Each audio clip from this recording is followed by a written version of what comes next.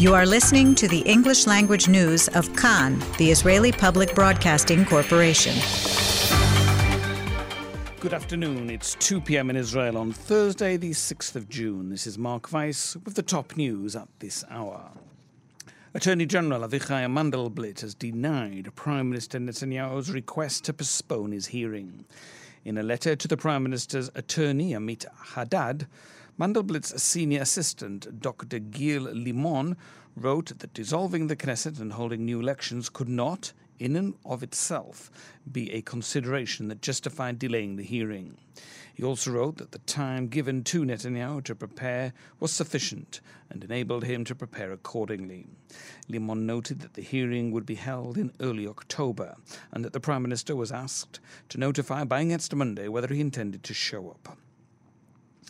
2 girls, aged 7 and 14, were killed this morning in a head-on collision between 2 vehicles on Route 90 in the Arava near Moshav Paran. 2 men and a woman were seriously hurt in the traffic accident. Thousands of police will provide security for the LGBT Pride Parade today in Jerusalem. They will be aided by drones, cameras and other security measures. Yesterday, the police arrested Moshe Ben Zikri, a right-wing activist, to prevent him from trying to disrupt the parade. Last year, Ben Zikri disguised himself as a member of the LGBT community and succeeded in getting on stage at the end of the march to protest, even though he had been on the police watch list. This year, the police increased its supervision of dozens of people who might try to disrupt the parade. The police said there were no concrete threats to the marchers.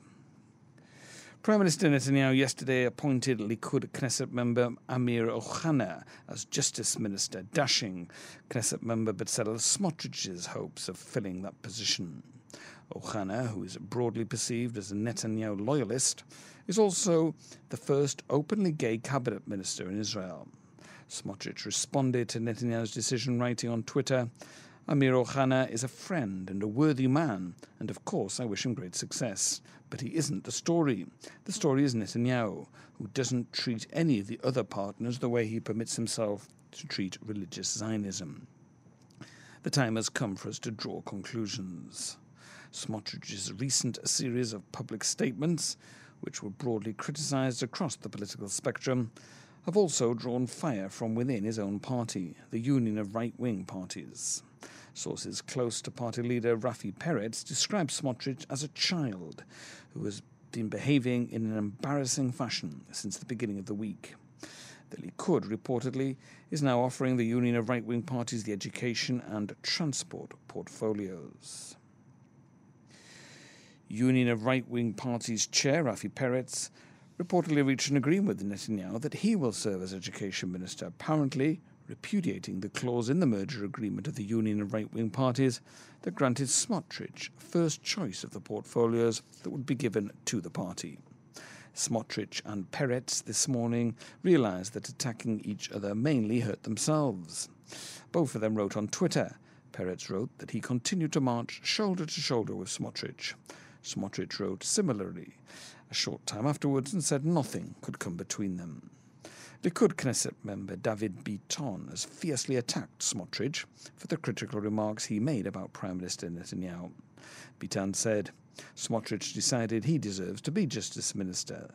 The Likud has 35 seats. I'm aware that a coalition has to be formed, but people shouldn't make excessive demands. And Smotrich also made mistakes. The most problematic person as far as the coalition concerned is Smotrich.